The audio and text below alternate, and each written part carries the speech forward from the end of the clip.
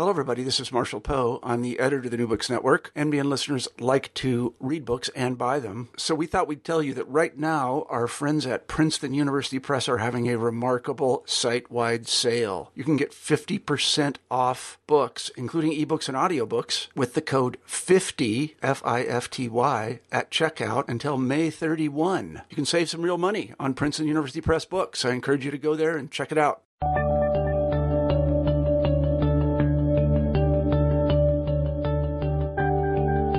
Hello, everybody, and welcome back to New Books in History. I'm Marshall Poe, your host. Each week we pick a history book that we find particularly interesting, and we interview the author of that book.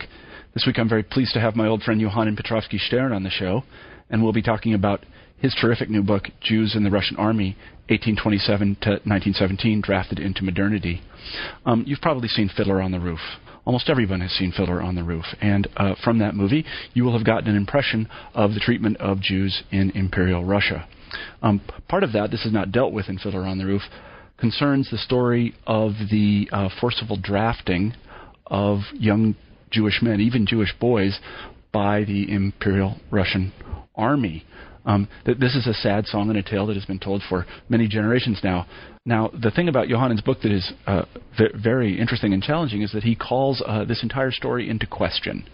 The story that he tells is not one of the oppressive Russians wading into the shtetl and forcibly dragging Russian boys to be abused and converted. It's not really that story at all. It's really the story of a modernizing monarch, in this case primarily Nicholas I, not noted as a modernizer, attempting to bring Russian society up to Enlightenment speed by including national minorities in the military, the Jews among them. And one of the things that Yohannan points out is the Jews really weren't treated any differently than other national minorities in the 19th century. It was certainly hard duty, the Russian military, but the Russians themselves, especially the Russian elite, were not so much interested in anti-Semitism as they were in making sure that these Jews and other national minorities served the Tsar as their fellows did. And as Yohannan points out, the Jews of the shtetl accommodated this new challenge really quite wonderfully. They succeeded in assimilating themselves to the Russian army and more broadly to Russian society. So really, this is a story that is one almost of triumph for them. It's not really a sad story at all. It's a story of normalcy. This is what was happening in the 19th century. So I thought it was a terrific book, and I should also say that Johannan's personal story is almost as interesting as the story of Jews in the Russian army in the 19th century, and he talks a little bit about that, and I'm sure you'll enjoy it. I did. And so without further ado, here's the interview. Hi, Yohannan. Hi, Marshall. How are you today? I'm fine. Just great. Good. You're too cold in Chicago, but rather than that, everything is okay. Too cold. That's the way it comes in the Midwest. Too cold in the winter. That keeps the riffraff out, I think.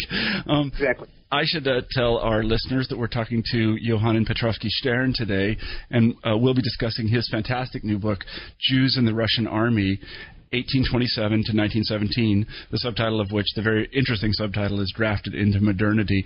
I've read the book. It's terrific. I've worked with Yohannan for many years, and it's a real treat for me to be able to talk to him again, because he's certainly one of the most interesting fellows I have ever met. You don't have to respond to that, Yohannan. That's okay. I know you're modest. But why don't we Thank you, Marshall. Why don't you begin by telling us a little bit about yourself, where you come from, how you became interested in history, and so on and so forth. Marshall, thank you very much for having me on your show. First, I need to tell you that in order for me to tell the story where I was born and how I managed to get where I am now, we need approximately a semester, maybe a quarter and a half. I believe that's true. I've heard your story, and I'm telling you, I think you're right. But see if we can condense it. The Reader's Digest version. Right, Reader's Digest version. So, in brief, I was born about 45 years ago, somewhere in the middle of nowhere called Kiev, Ukraine, which was the then Soviet Union. And I was raised by an assimilated, relatively Jewish family, nominally Jewish family. I knew nothing about Jewish studies. The beginning and the end of my knowledge of Judaica was the word Tumbalalaika. And this word I've heard not from Jewish songs, but from the song by a famous Russian dissident bard, Alexander Galich. Which means that I was a normal Soviet kid interested in all sorts of cultural pursuits, and among these pursuits, one of the most important things for me was comparative literature. My father was a scholar and still is a scholar of Russian and Soviet literature, and I thought that I'll do something that he does not do. I got interested in Latin American and European literature of the 19th, 20th century. And after graduating from Kiev University with approximately 5 languages, I became a grad student at Moscow University, where I presented my dissertation in 1988, and it was on the poetics of Gabriel Garcia Marquez. I'm laughing because it's pretty far from what you do now, but go ahead. Right. Well, if you think that Pueblo, Latin American, Colombian Pueblo, is something like a shtetl, okay, but on the other side of the ocean, you will get approximately to where I'm now. All right. But this is to be postponed for the next part of our conversation. Okay. Now, after that, I taught about 5 years in Kiev as a professor in Kiev University, the Department of Comparative Literature. I taught the survey of European novel. I taught the history of aesthetics, the theory of the novel, certainly Romanticism, Renaissance, 20th century modernism, and so on and so forth. At the same time, I became very much interested in a number of writers who, so to say, shaped my interest in the history of religion. First and foremost, Jorge Luis Borges. And I prepared and edited and published in 1992 the edition of Borges in Russian, which covered pretty much everything Borges wrote on history of different religions. While commenting upon Borges, I realized that I'm very comfortable with his quotes from Thomas Kempis or St. Thomas Aquinas, but I'm not uncomfortable with a bunch of names that he was using, and I really didn't know where they were coming from. And certainly these were all Hebrew terms, Kabbalistic terms, names of Spanish Jewish writers, philosophers, and so on and so forth. And I thought that it's a shame that I'm considering myself, so prominently positioned among East European intellectuals, and I know nothing about, this clumsy guys, and I decided to know something, to learn something about them. And eventually, Borges drew me to my quest for Judaism, and this is the time when I really shifted from Latin American, European modernism to the study of Jewish history. Yeah, through Borges. You have to say, right. That's pretty curious. That's very interesting. So then at that point, that was about what year, and what did you decide to do? Look, I would not tell you what year because it was actually not just 1 year but 1 day. Really? Wow.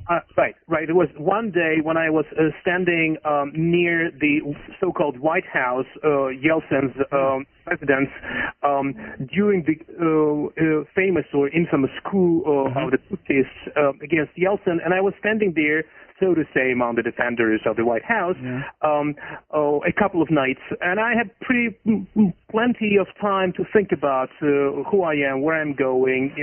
People were waiting to be smashed by the tanks approaching Moscow, and I used this time to think about myself. So, but by that time, I already submitted my edition of Borges, of Ortega y Gasset, of G.K. Chesterton, of Leonardo Sciascia. So I had 4 books forthcoming, with my with different level of my participation. And at that point, I decided that I am going nowhere. Really, I am spreading myself too thin. And at that very moment, I decided, well, it's time for me to look for the depth. And at that time, I decided to go for Judaic studies. Did you also have a simultaneous religious conversion? Did you go to the shul and say, teach me, or? It's difficult to say. Eventually, I did. But I started with, I was approximately, let's say, 30 years old, and I started with studying the difference between Aleph and Bet, because I literally did not know alphabet. Yeah. So it was just starting really from scratch. People who have some sort of Jewish education in this country do not understand the level of zero I had at that particular time. So I started really from ground zero. Yeah, you're very modest. Go ahead. Right. So then I thought I managed to master the basics of Hebrew language, and I went to Jerusalem. I spent some time in the yeshiva. My wife quite nicely sponsored my trip to Jerusalem. And it was all independently done. I was not sponsored by any kind of fancy schmancy Jewish organizations. I was not affiliated with anybody. But when I came back, I was invited by a local library where they had declassified a huge collection of Judaica manuscripts, and they asked me to work with this collection. This is how I became interested in Jewish books, Jewish manuscripts, and through these manuscripts and books, I came to conversion, and I came to the discovery of the importance of Jewish history. So the conversion and the conversion to Judaic studies happened simultaneously, but not exactly, on the same time scale. Is that right? Right. I would say first I went for some knowledge, and while I realized I am already reading Hebrew manuscripts, I realized I cannot go anywhere until I know something about Judaism. And this purely intellectual curiosity brought me to this horrible Chicago ghetto where I am now sitting with my black yarmulke. Exactly. So I was going to say that you were kind of a Shiva bucher without the Shiva part, and then you got the Shiva part later. Yeah. Well, I would say the following in regard to my yeshiva education. When I got my Rothschild Fellowship in 94-95, and I spent a year with my family in Jerusalem, I came back to the yeshiva where I had been in 93 and asked them to provide me with a rabbi who would just sit with me and study with me what they call Blood Gemara, the Talmud. And I had a very intensive, I would say, 10-month-long education, and after that, so since 96, I'm trying to be what they call in the yeshivish world a matmid. Matmid is a person who learns the Talmud on the daily basis. And not necessarily the Talmud is in the center of my interest. I do the legal codes such as Shulchan Aruch and other things, but I was trying to have what they call chevruta, that is to say, the daily study with vis-a-vis somebody. So you study with somebody, and this somebody, in my case, is a rabbi from the Tel Yeshiva. So I'm doing this for already 10 years. I came to the United States as a graduate student who wanted to get a new kind of education at Brandeis University. So in 96, I came to this country to study under Anthony Polanski and to do my research and write my dissertation on East European Jewish history. And this is was already the time when I thought I have my dissertation in the pocket. I wanted to do the self-governing organizations in the Pale of Settlement, late 18th, early 19th century, and I wanted to show I wanted to discuss the fragmentation of the power in a Jewish community at that particular time, before and after Nicholas I took the power. So that was a project, and I didn't know that I will be competitive enough to be able to fight for a place for myself at an American university after I finish my studies, but this is exactly what happened. Good. Well, that's great. And that's where we met, actually, in Boston, if I recall, many years ago. Is that right? Yes. And I owe you my first scholarly publication. It wasn't your first scholarly publication. It was your 40th or something. No. Look, I do not count my publications translations in British, French, Italian, Spanish, and Latin American literature. That's that modesty thing again. You have to stop that. Right. There is this Spanish proverb that I like and that does not exist in English. It is borrón y cuenta nueva. It means that you blot out, you cross out an entire paragraph, and you start from the new line, writing your life from the beginning. Yeah. What Pasternak used to call места и главы жизни целой, отчеркивая на полях. So you cross out the places and the chapters of your life, and you start anew. This is why I'm saying, you are to blame when we talk about the beginning of my academic career at the United States. Okay, well, it was a pleasure working with you then, and it is now. So let's. So you started by working on. Was that the Kahal that you were talking about? You were working on these. Yes. And so how did you get from to the Russian army, or to the Jews in the Russian army? That's an interesting question, and this is what happened. I was studying what they call chavurot. Chavurot are local, self-governing, voluntary, philanthropic learning societies, ubiquitous in each and every shtetl in the Pale settlement. And by the shtetl, I mean private Polish town, eventually submitted under Russian control, that had, I would say, some percentage of Poles, some percentage of Russian Orthodox, but mostly Jewish. So I was studying this particular environment, and I was very much interested in what they call pinkasim, the records of these Jewish societies that give you a glimpse into what the society was about, into their statutes, into their regulations, into their philanthropic activities, into their learning pursuits, into their encounter with Hasidism, and by Hasidism I mean the movement of religious revivalism, very popular in East Europe at the end of the 18th century. And at that point, I came to was it Leningrad or St. Petersburg at that time? I don't remember. It was 94.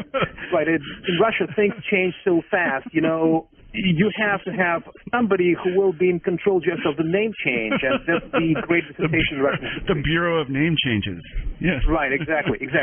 So I am there for a conference sponsored by American Jewish Committee, and I got a call from the Museum of Ethnography, Russian Museum of Ethnography, and the lady who is in charge of the famous East European Judaica collection at this Museum of Ethnography asked me whether I can come and look at a manuscript that they cannot identify. I asked her who had seen the manuscript, and she told me, she named a number of Israeli scholars, very prominent scholars, who looked at the manuscript, could understand what it is about, but really could not identify it. They could not read the title, and the title was in Hebrew. So, I was amazed that, people look at the Hebrew title and cannot understand what it is about.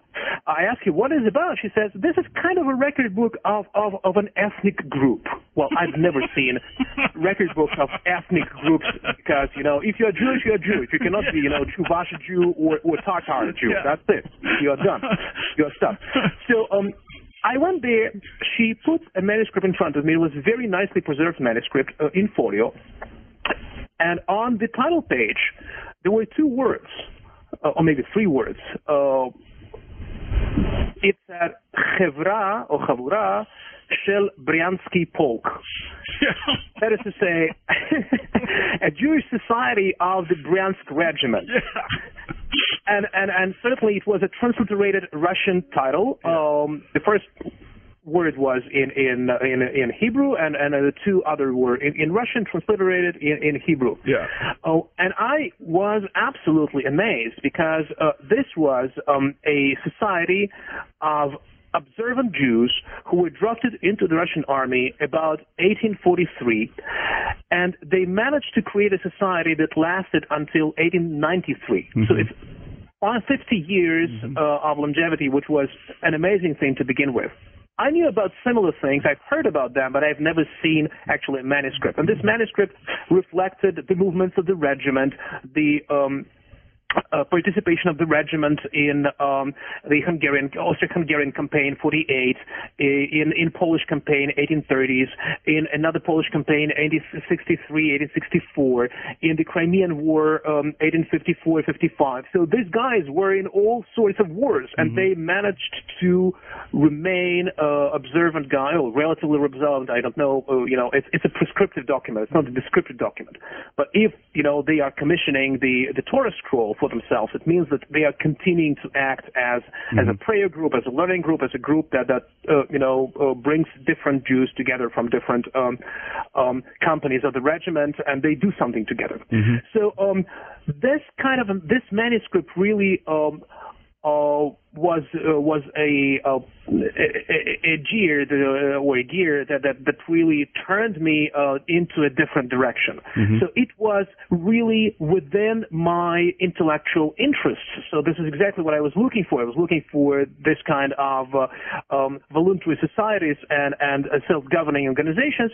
But then I asked myself a question: maybe I should use it and write something about Jews in the Russian army. And I wrote a chapter in the book that you and Eric Lohr very nicely published with Brill, and I wrote a number of other chapters. And then I saw that, well, I'm at Brandeis.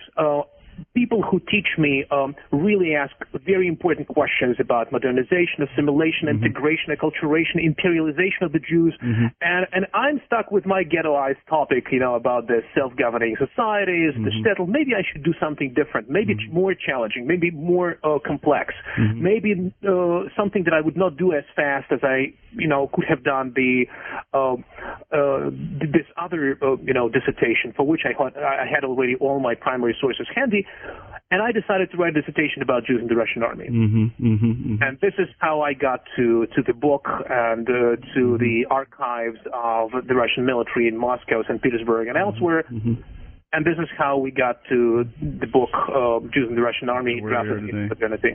I see. Well, it's a terrific topic, and one of the things I really liked about the book was its very direct and straightforward confrontation of what we might call Jewish, and especially Eastern European Jewish folklore about the relationship between Jews and the Russian army.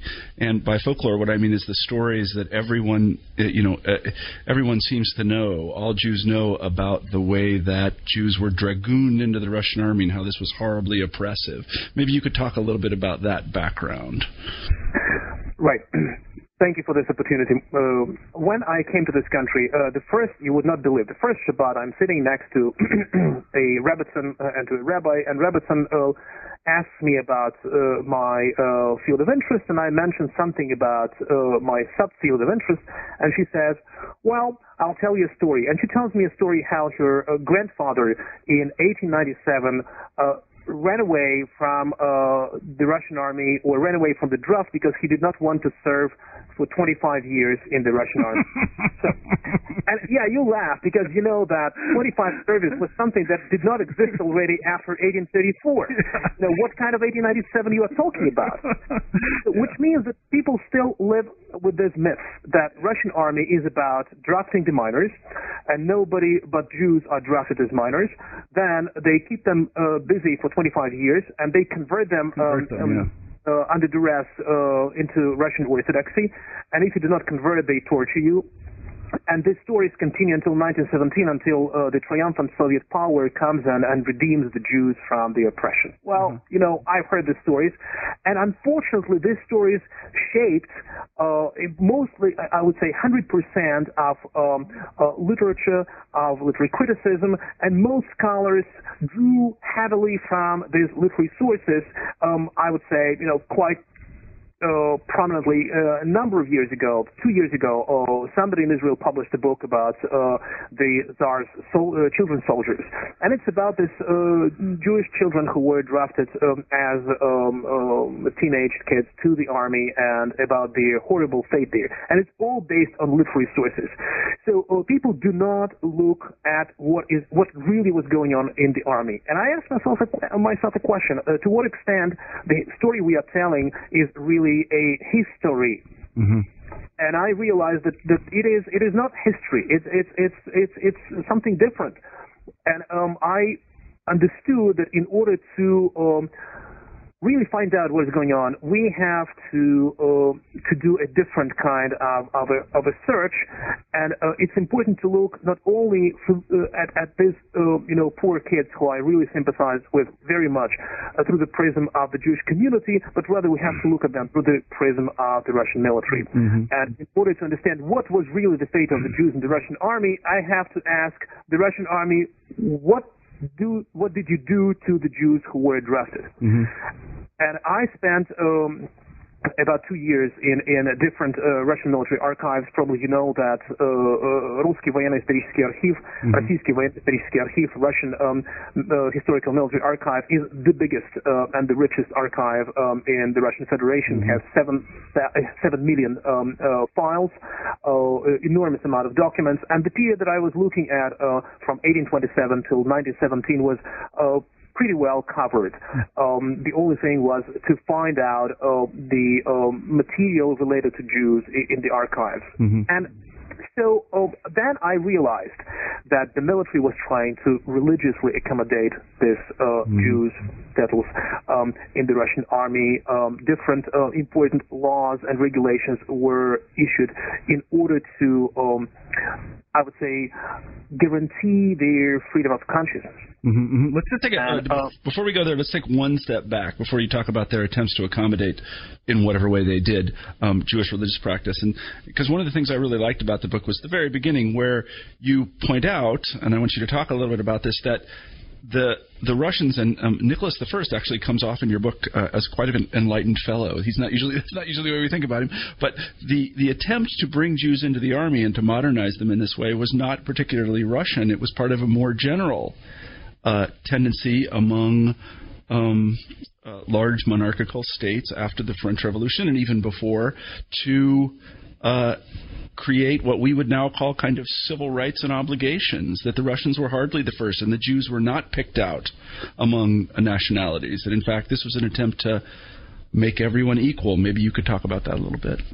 Right. Look, I believe you are absolutely right.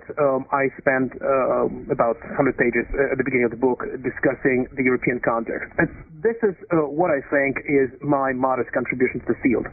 Whatever I discuss, I am trying to apply the method that I call, it's not a historical term, I just call it this way. I call it an accurate context. Mm-hmm. By the accurate context, I mean the immediate context.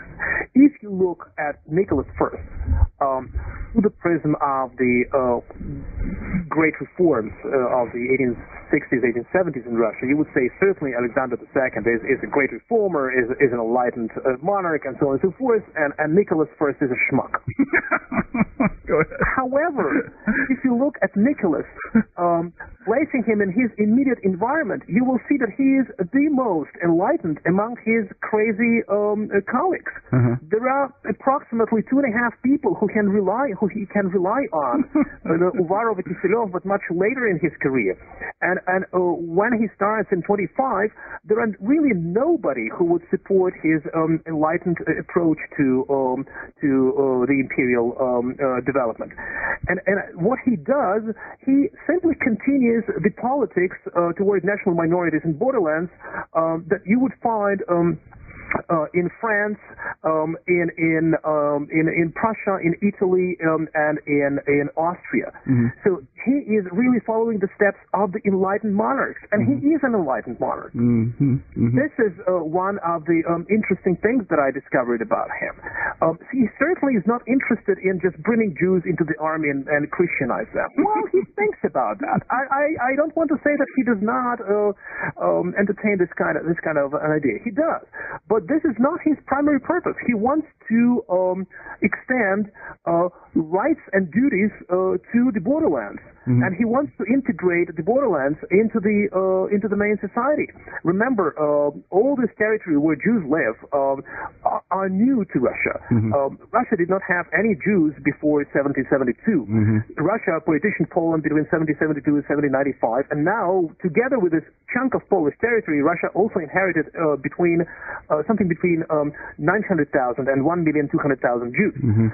right? And they are absolutely not integrated into society. Catherine makes the first step, trying to integrate them into different Russian estates, town dwellers and merchants, and then Nicholas makes the next step. He says, well, let's make them useful to the society, for the society. So for him, it's very important to have Jews who are fulfilling the duties. This is something that people did not realize when they were looking at Nicholas. They were saying, well, Nicholas is really extending the duties and not extending the rights. That's correct. I do not doubt that that's correct. But the problem of Nicholas is that he does this for everybody.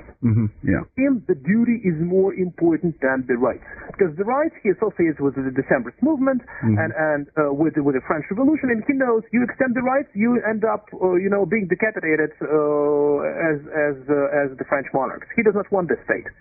But for him to make duties equally distributed among different strata of the population, among different ethnic groups in Russia, this is what is important. And this is certainly a modernizing step. No, absolutely. It's interesting in that way, because he does follow on. I think he was probably looking across the border at Austria and saying, so that they've done this, and so we can probably do it as well. In fact, we have some of their old territory, so we can probably get away with it. I'm interested in the question, though, of how the communal organizations that you know so much about reacted to the announcement and then imposition of the draft. What did the Kahal and these other organizations say about it? Look, I'll tell you something about that, but I need to mention that the first person to describe this communal reaction was the Columbia professor Michael Stanislavski, and what he did without access to the archive, yet he was able to say a number of important things that I just capitalize on. Then we have another person who was working on a similar subject, Olga Litvak, who published a book about the literary response to conscription, and she also discusses the communal reaction to. So I'm not I'm not here the person who really discovers the things, but I'll tell you just very briefly what he was trying to do. First, how did I manage to reconstruct what I'm going to tell you?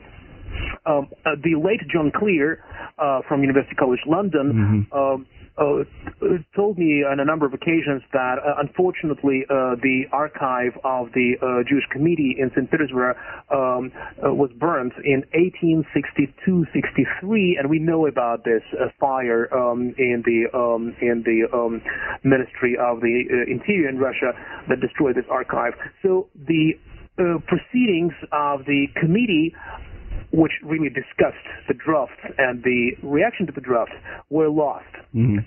I was sitting in Warsaw working on my Stetl book, doing absolutely different things, and looking at small Stetlach in Poland and in Russia.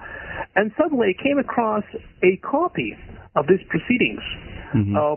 How could they end up in Warsaw?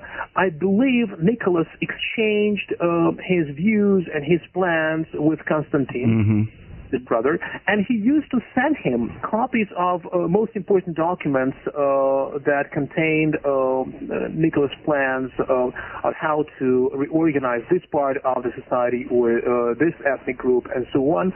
And Constantine simply had these files in front of him.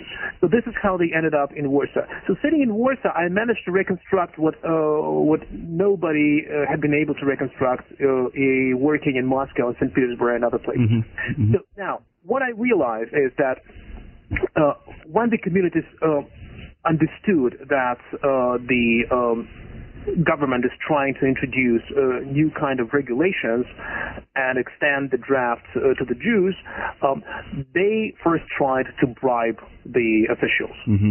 They raised funds, enormous funds, in hundreds of thousands of silver rubles. Every Jewish family would contribute a grosh, a kopeck, but something they contributed because they did not want this to take place. at the next stage, when they realized this does not work, they rushed to the Hasidic masters. They asked the Hasidic masters to intervene.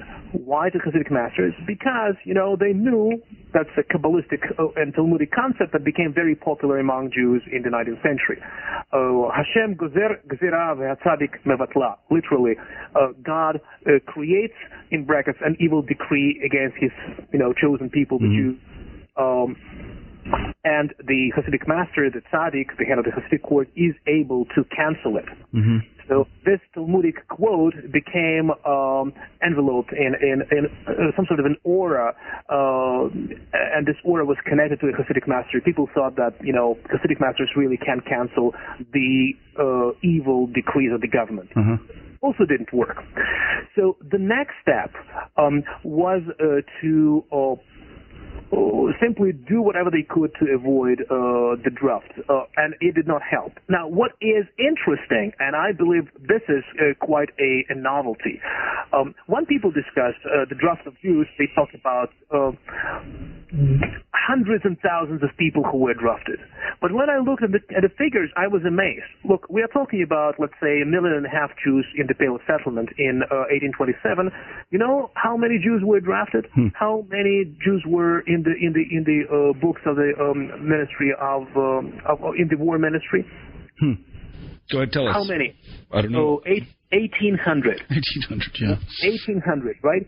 So, and it was up to the community to decide who will be drafted. And the community realized that in order not to send to the army people who are paying taxes and who are really earning,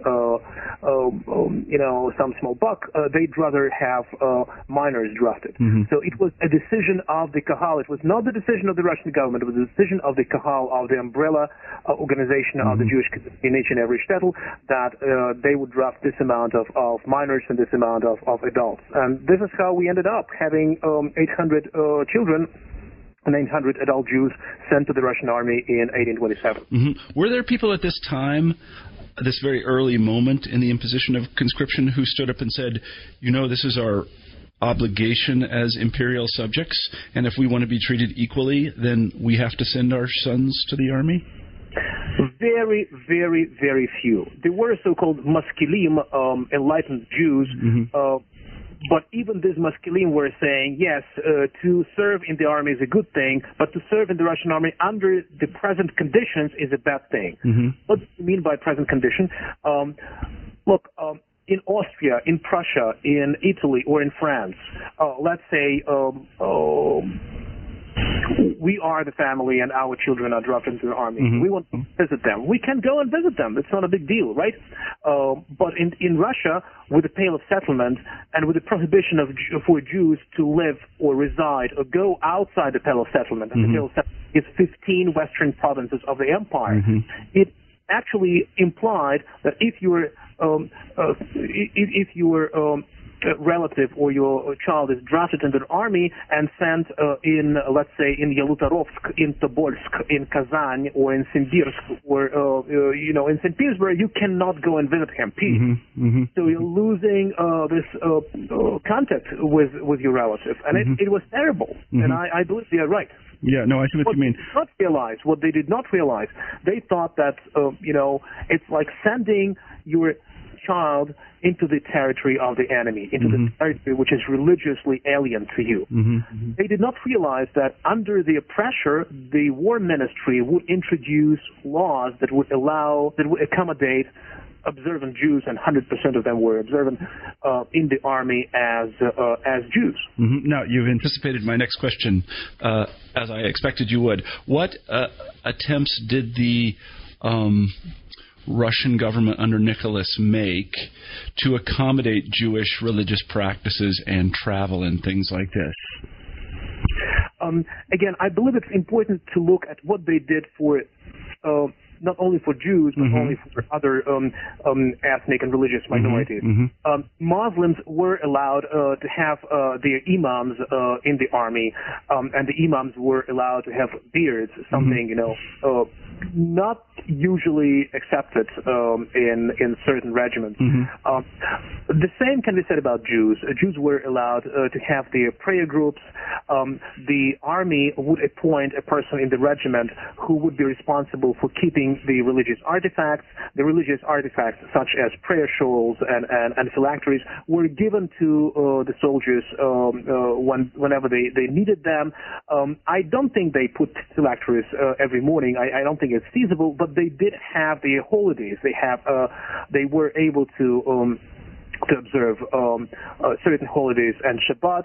The list of the holidays and semi-holidays were distributed among the regimental commanders. And from what I know is that more often than not, the regimental commanders were sympathetic to having Jews observing their holidays. Why? Because they knew if they do not celebrate, if they do not spend time, as a religious community, they would go drink and play cards and go to the brothel. That's what Russian soldiers do, right? So it was not because they were so philo-Semitic. I don't want to say that, and I'm not saying that. They simply, what the army commander is interested in the discipline, right? And they know that you let these Jews pray for 4 hours in their prayer room, and that they were allocating prayer rooms in different barracks and in different, facilities rented by the army from the local dwellers, and they would allocate a room for the Jewish soldiers, and Jewish soldiers would go there to get together for the celebration of the holiday or of Shabbat. What did they do about keeping kosher? I think this is out of question. I think they all became, so to say, modern American Jews, people who know something about Judaism, people who celebrate certain holidays, but people who do not eat kosher food. Right. I think that having kosher food was absolutely out of question for most Jews who were in the Russian army. There were attempts at a later stage in the 1860s, 1870s of different communities, especially in Poland, to provide the reserve soldiers who were now brought to the army for, I would say, 2-3 months training. There were attempts of the local communities to provide them with the kosher food, but this kosher food was so meager and so bad that in most cases the soldiers, the commanders would say, you should eat from the regimental pot. What did the rabbinate, what did the Rebbe say about this? Did they give them, because there are allowances that can be given for this kind of thing. Did they say to the observant Jews, well, it's okay if you don't keep kosher while you're in the army? No, the rabbis did not say that. Most rabbis let me emphasize this, most rabbis in East Europe would not endorse eating non-kosher food. Really? Most rabbis in Austria, in Prussia, in France, and in Italy would say serving in the army means that you are fulfilling a religious obligation vis-a-vis the state, right?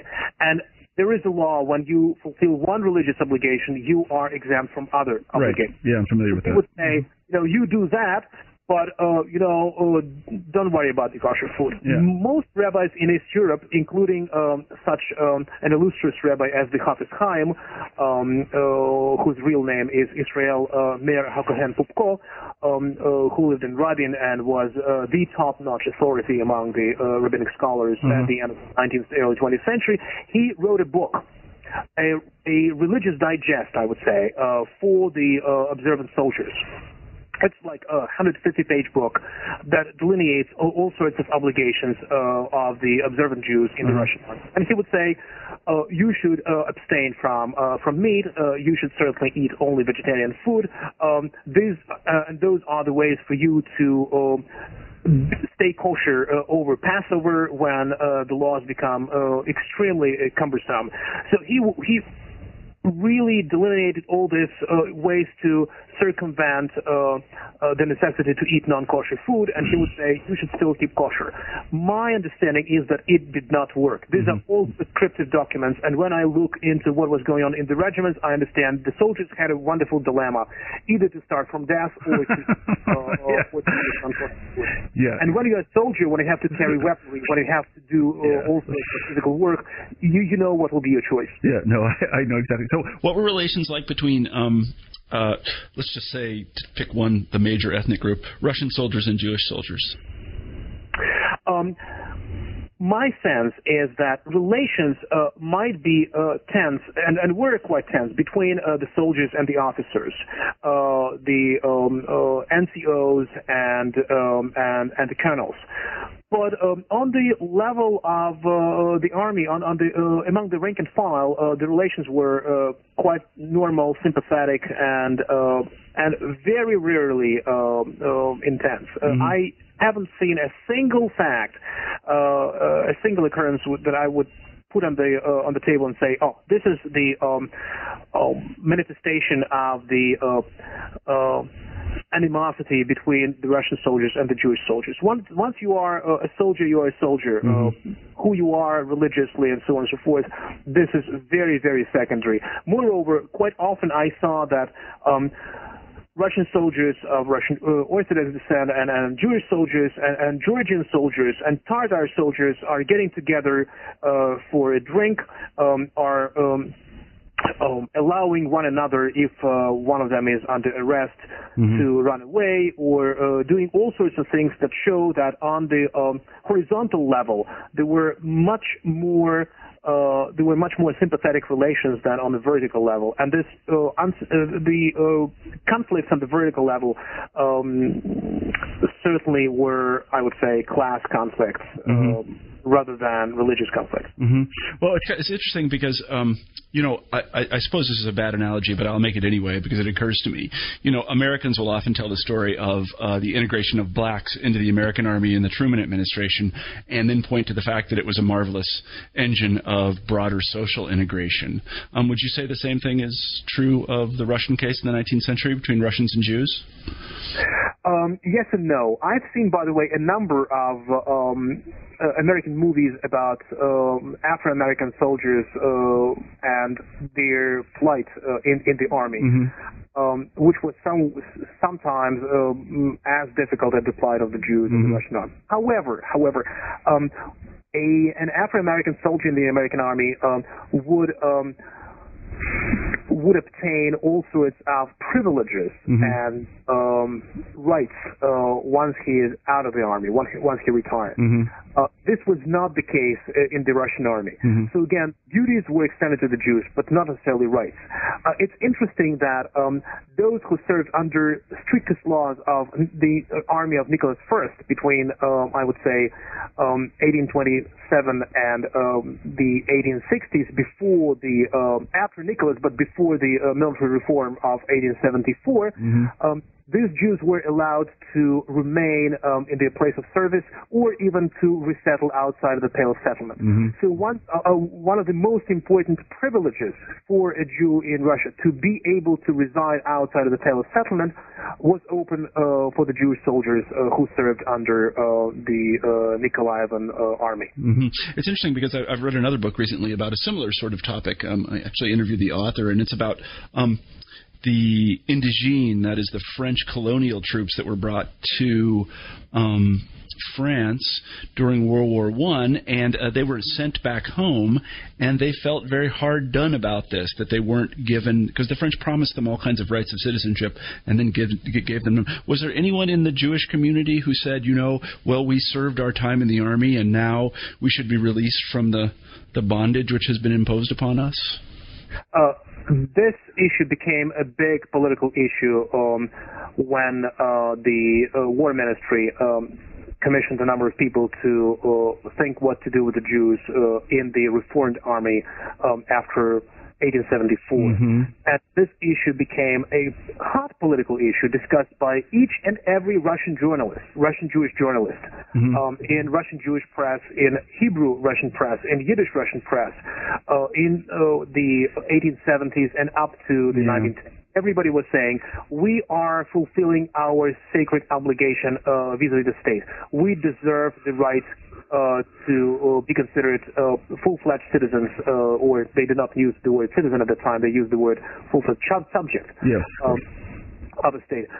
So we need to be given a chance to reside outside the Pale settlement. The Pale settlement should be lifted, and Jews should be allowed to live everywhere in the country, and this would certainly alleviate the economic burden of the crowded Jewish communities in the Shtetl Spekte and the Pale.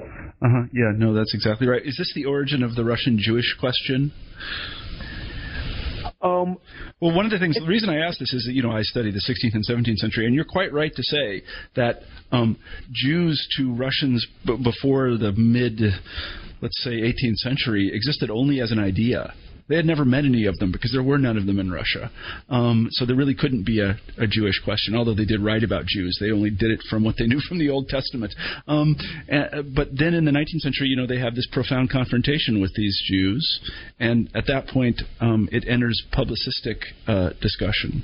And at some point, it becomes, you start to see what is a modern kind of anti-Semitism. That's what I was hoping you would talk about. Let me step back for a second. When you say the origins of the Jewish question, I need to emphasize that Jews were not a question to anybody in Russia among Russian governmental hierarchs between, I would say, the 1800s and the 1860s, 1870s. Yeah, exactly. I don't want to overemphasize the importance of the Jewish question in the times of Nicholas I. Or Alexander I. The Jewish question becomes an important issue in the 1860s and onward. However, this is an interesting story. The first, I think, the first most important story written by a Russian Jewish writer on the Jewish question in Russia was about the reaction of the Jewish communities to the draft of the Jews and about the draft of the Jews to the Russian army. So starting, and this story appeared, I believe, I might be a mistake, 1859. It was written by Osip Rabinovich, and the story was called Shtrafnoy, the penalty soldier, about one of the Kahal elders drafted into the army, and he's an enlightened Jew, so he's reading Moses Mendelssohn while he is in the army, and he's an elderly person who has to serve under the strict laws of the Nikolaevan army. So it's quite a passionate story written by a person who understands that, look, you draft us into the army and you do not extend rights to us. Starting from this particular time till, I would say, the times of Vasily Grossman, to the times of when Vasily Grossman writes his novel Life and Fate. Life and Fate, yeah. The question of Jews serving in the Russian army is perhaps the most important question for the forging of the Russian Jewish identity and for the discussion of the Russian treatment of the Jews. So we have a record of Russian Jewish writers who all the time address one the same topic. So when they need to discuss the hottest issue related to the Jewish question in Russia, they turn to the role of the Jews in the Russian army, or to the Jewish soldiers, or to the communal response to the conscription. And why is it so important? Why do they always come back to this topic? Because I think they feel that whatever Jews do, however heroic are their deeds on the front, they come back to their place of residence and be on the streets as Jews. Yeah, and this is before 1917 and after 1917, and you feel this in the Red Cavalry by Babel. You feel it in books by Rabinovich. You feel it in many writings of Yiddish and Hebrew writers who are in Russia, and certainly in the novel by Grossman. Yeah, no, I noticed what you mean. I mean, there's that kind of notion that they won't properly assimilate, at least in the way that the Russians want them to assimilate. I was going to ask a kind of ridiculous question, if you don't mind. We're coming to the end of the interview, but I watch a lot of war movies. I just like them, and I don't like war, but I like war movies, and maybe you have as well. In many American war movies, especially in the 1950s, 1960s, 1970s, there's always a character of the plucky Jewish guy from Brooklyn, the fast-talking Jewish guy. And he's one of the guys. You know, there's the farm boy, and there's the rich kid, and there's the NCO with the cigar in his mouth, and then there's the West Point grad, and there's the plucky Jewish guy from Brooklyn who has a heavy Brooklyn accent. Is there any similar sort of character in Russian or in Yiddish letters of the Jewish soldier? I would say in the writings of Russian Jewish writers, there are plenty of this kind of images. Think about the image of Levinson in Faddeev's novel Razgrom. The Defeat, one of the most important novels about the conquest of Far East by the Red Army troops during the Civil War in Russia. Yeah, I've not read it, unfortunately. And there is an image of a Jewish, not only soldier. He is one of the leaders of the detachment, and he's bad. I would say he's very ambiguously portrayed, but he is certainly not very well integrated into Russian media, and he is feeble and he is undecisive. So there are many bad things that you can say about him. This is not the case of the movies. You do not see Jewish soldiers in the Russian movies, unlike you have, for instance, an image of a Jewish soldier in Saving Private Ryan. Yeah, exactly. Yeah, no, exactly. That's what I was thinking, and I was trying to think of Russian war movies I've seen, Белое солнце в пустыне. I can't think I can't think of a Russian or a Jewish soldier in that one, and that's sort of your classic sort of Russian epic war film. But and I don't think Ivanovo Detstvo. I can't think of anything in one of those. But so it's interesting that doesn't exist. Let me ask this question: did you discover in the course of your research, or was this sort of family lore that your grandfather, who had volunteered for the Russian army? Oh, I knew that. I knew that. Look, I knew this since time immemorial. This was not a big deal for me. It was just in the family archive, this photo that I published in the book. Semyon Vasilievich Petrovsky, who volunteered the Russian army, and he was certainly born Shimon ben Meir Stern. And he was a volunteer in the Russian army from 1914 or 1915 till the end of the First World War, and then he served in the Russian army, in this Red Army, after 1917, and then he was again a Jewish soldier in the Russian army after 1941. He also volunteered. So it was something normal, but I never wanted to do what people think I was trying to do. I was never trying to reconstruct the context of his service. I was not doing that. Remember, my dissertation ended up in 1914 exactly because I did not want to take a look at the First World War. I added a chapter. I think it's not a bad chapter. I added it to a book, so you will find a chapter covering the First World War. But again, it was done not to accommodate my memories about my grandfather, who I remember pretty well.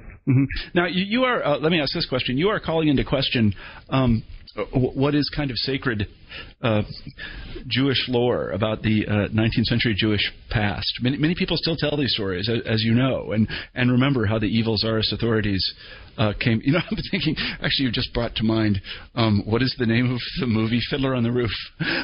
Right. Yeah, you see these things. Now, you're calling into question some of this. How has the book been received among sort of broader circles? Or do we know yet? Look, certainly it raises some brows, no doubt about it. People would like to hear the story, how we suffered, how we ran away from the old world, and how we are happy here in America. Yeah. And I'm telling the story about Russian government being quite often rational and rationalistic, about Russian army treating Jews evenly, about Jews who managed we managed. That's what I'm telling. I'm telling a different kind of a story. I'm telling a story about normalcy, and they want to hear the story about suffering. So this normalcy is something that people have to. I'm looking for a word. They have to live with it. Yeah, they have to accept it. Yeah, understand it. And they have to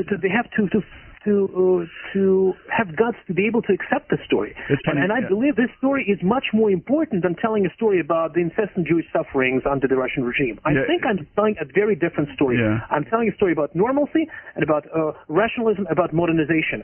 And I'm showing that these Jews managed. So I'm looking at the grades of the Cantonist battalions, and I'm showing that Jews are, in the mainstream. Yeah. Which means that they manage.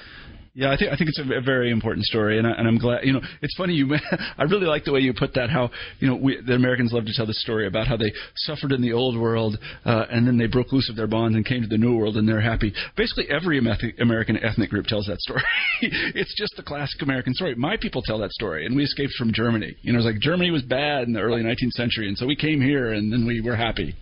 Right. I don't know how bad Germany was really, but I know my relatives said it was really bad.